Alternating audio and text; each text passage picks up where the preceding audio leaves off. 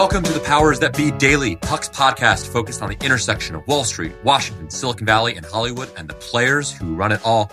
I'm Teddy Schleifer, in this week for Peter Hamby. It is Wednesday, July 6th, and today, Tara Palmieri comes by to talk about two topics. One, her new interview with Ro Khanna, the lefty heartthrob who is saying what many members of Congress think privately about the Biden administration. And then we also talk about the succession race with Ron Klain, the White House chief of staff, who is widely expected to leave later this year. We'll hear all about that and more on today's episode of The Powers That Be.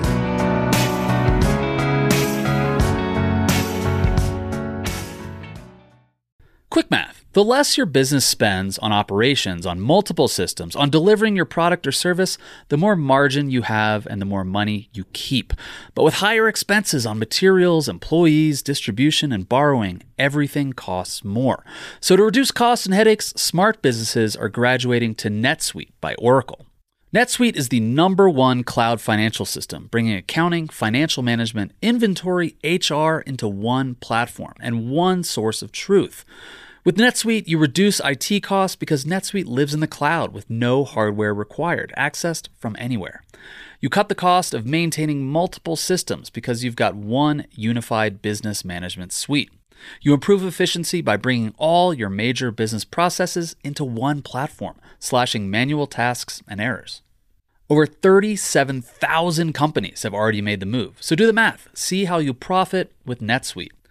By popular demand, NetSuite has extended its one-of-a-kind flexible financing program for a few more weeks. Head to netsuite.com/powersthatbe, netsuite.com/powersthatbe.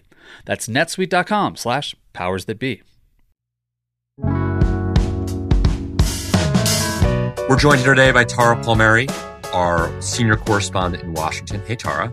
Hey, how are you? I'm good. So you have a new interview up today with Ro Khanna. Ro Khanna is someone who I think everyone in Washington knows who he is. I'm based in San Francisco. He represents the district just south of here that includes lots of Silicon Valley. He is a fascinating political figure in lots of ways because he is, tell me if my shorthand here is wrong. He is a lefty, right? He's one of the kind of the leading progressives in Congress. But as I mentioned a moment ago, he also represents Silicon Valley. He is also, he's media savvy, thirsty. I don't know. He likes attention, clearly. He is ambitious. I think he's 40, 45, something in that category, in that range. And he's someone who thinks, or at least expresses candidly, what the future of the Democratic Party might be. And you have a new interview up with him today about all of these topics, just about where he sees the party headed.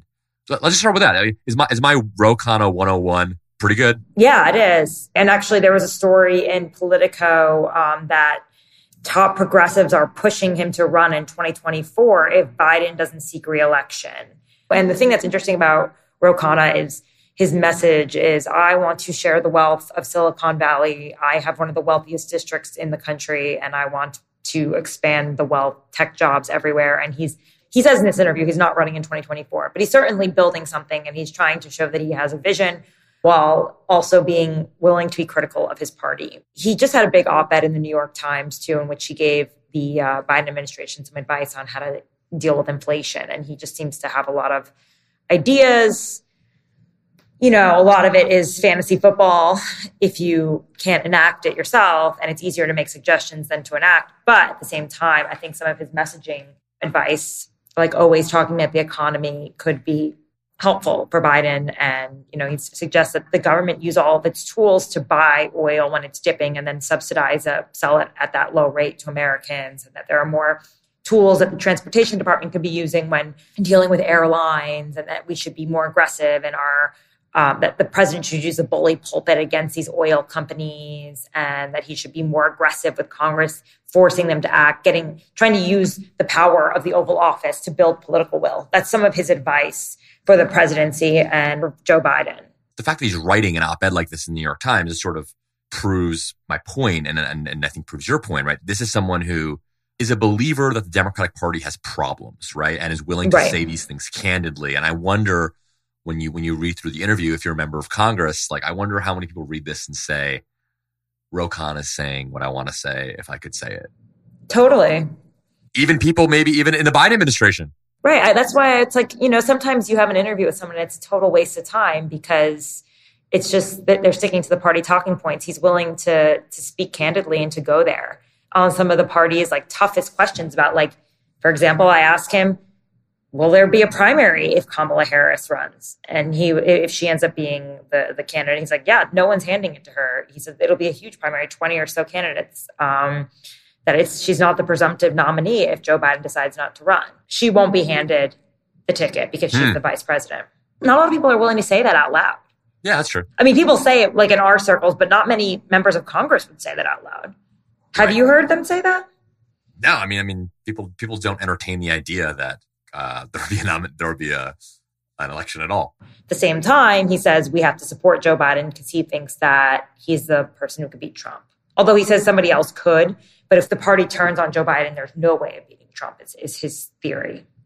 Yeah, I was going to ask to what extent, if we're using Roe as a way to think about the left more broadly, and I know we're being extraordinarily reductive, and obviously, like, the left loves to eat its own, so there's fights even within the left. But like, what grade does the left or does Roe give the Biden administration right now? Do you feel like, I know he says that he talks to the Biden administration a good bit. Surely he doesn't need to publish his thoughts in the New York Times for him to get an audience with the right people. But like, are things cool between kind of the left flank in Congress and the Biden administration right now? Or I mean, it's notable that you mentioned that Roe is basically saying like, oh yeah, we need to consolidate around Biden in 2024. Let's not humor any talk of a primary or anything like that. It seems like things are hunky-dory. Yeah, for now. I think he understands that, like, if the party goes after Biden too much, that they're going to have a harder time dealing with Trump.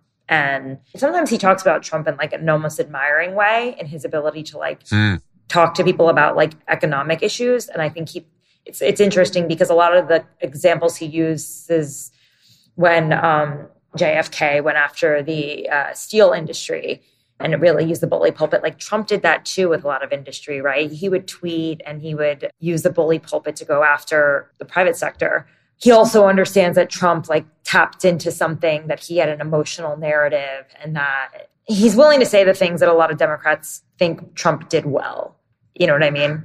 It's hard. I mean, you don't want to praise Trump, but you acknowledge that he has some talents and that he's a formidable challenger, right? You can't dismiss him. And he says the party has dismissed him for too long. And to think again that he's not the biggest threat would be a mistake. He also kind of talked about his former colleague DeSantis. I was going to ask about that, right? What does he think about Ron DeSantis as a 2024 nominee? It's interesting. He thinks he's calculating in terms of how he's planned his career to this point. He thinks that Biden could beat DeSantis, even though I raised the fact that there would be an age perception, right? A 40-something up against Biden who would be 80 plus. And he seems to think that Biden could beat DeSantis because DeSantis doesn't have that thing that Trump has. He's not able to make an emotional connection with people that Trump is able to do and that Biden is able to do. He doesn't think that DeSantis has vision and that he's just kind of played into the cultural stuff. I've heard that privately. People say that about DeSantis, that he's kind of porcupine. He doesn't really look people in the eye, doesn't command that kind of charisma that Trump has or make individuals feel special. He's gotten better at it, at least in the donor class. But he talks the Trump talk, but he doesn't really have that same je ne sais quoi, you know? And I think Ro Khanna sees that as well. He thinks that Trump is still formidable and that it's going to be tough to beat him, and the Democratic Party has to be unified if they want to beat him. Tara, let's take a quick break and we'll be back in a second with more.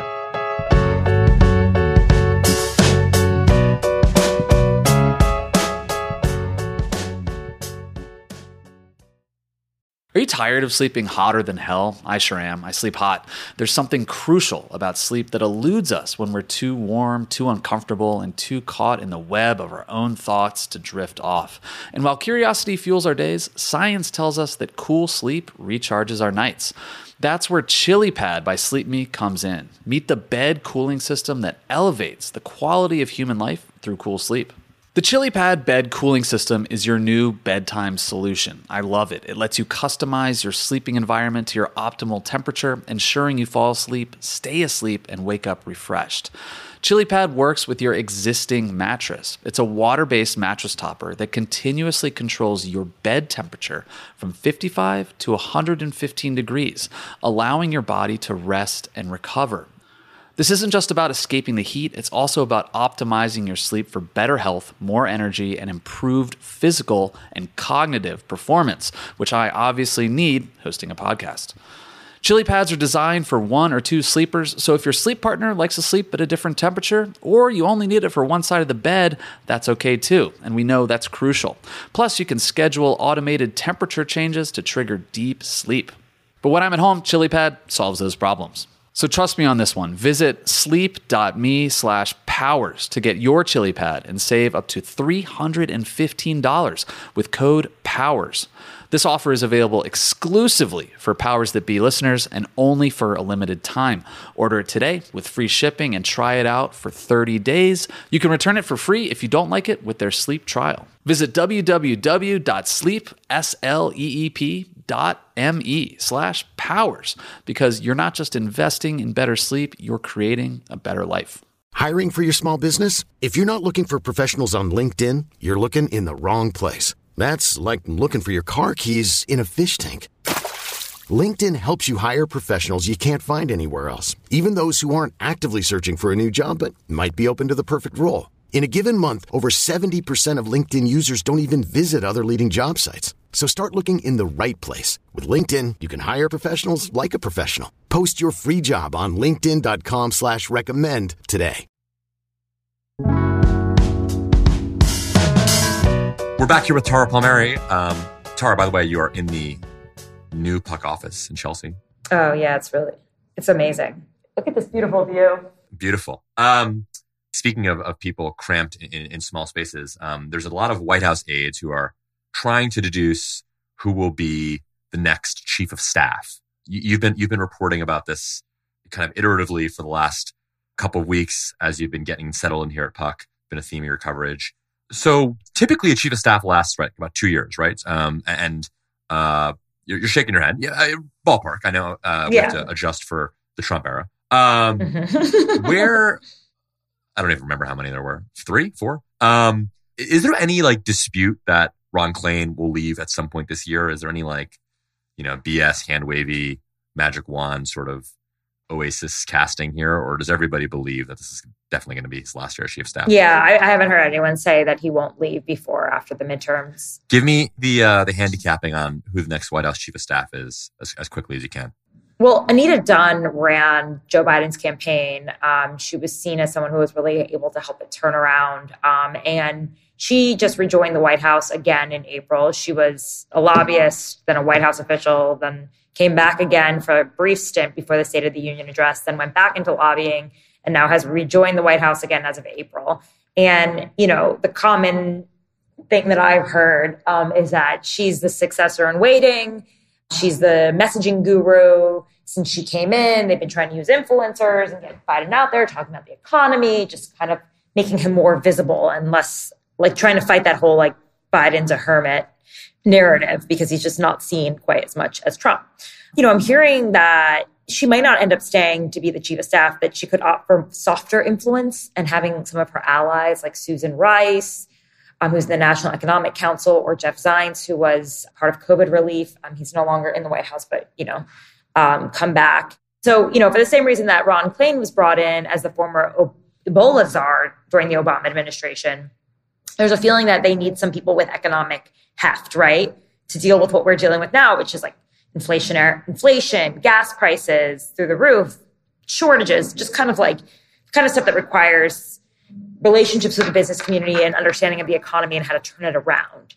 So at the end of the day, Anita Dunn has made her career for the most part on influence. And she might choose to pick one of those two who are both of her allies and put them in that position, or at least advocate for them and have ties to the administration while continuing to be a partner at her very large firm, SKDK Knickerbocker, which has only expanded in influence with the Biden administration since there are so many SKDK people working there. inside the administration. They'll probably even do his reelection campaign if he runs for reelection.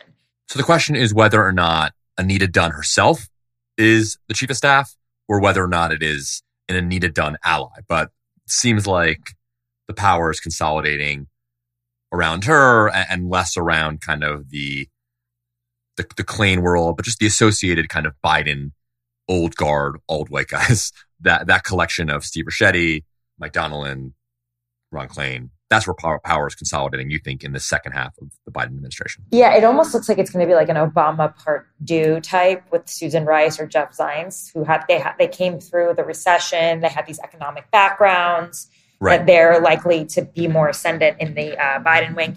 Susan Rice has gotten a lot of credit for turning around the baby formula fiasco. She helped to get that Abbott Nutrition reopen its plant in Michigan. So being the chief of staff is a pretty thankless job. And if it's his last term, Biden's last term, you don't really want to be the last person who's the chief of staff of that term, right? Especially if he announces he's not running for re-election. You're pretty much in a lame duck position. But as we both have heard from all of our sources, he's saying he's going to run again until he's not, right? Until Jill Biden weighs in. All right, Tara, we got to run. Thank you so much for coming by. Thank you. Thanks so much for listening to another episode of The Powers That Be. As a reminder, The Powers That Be is the official podcast of Puck. We'd like to thank Ben Landy, Liz Goff, and Alex Bigler for their editorial and production guidance. If you like what you hear, please share with a friend. It really helps us keep delivering the inside scoop that only Puck can offer. Follow us on Twitter at Puck News. I'm Peter Hamby. See you tomorrow.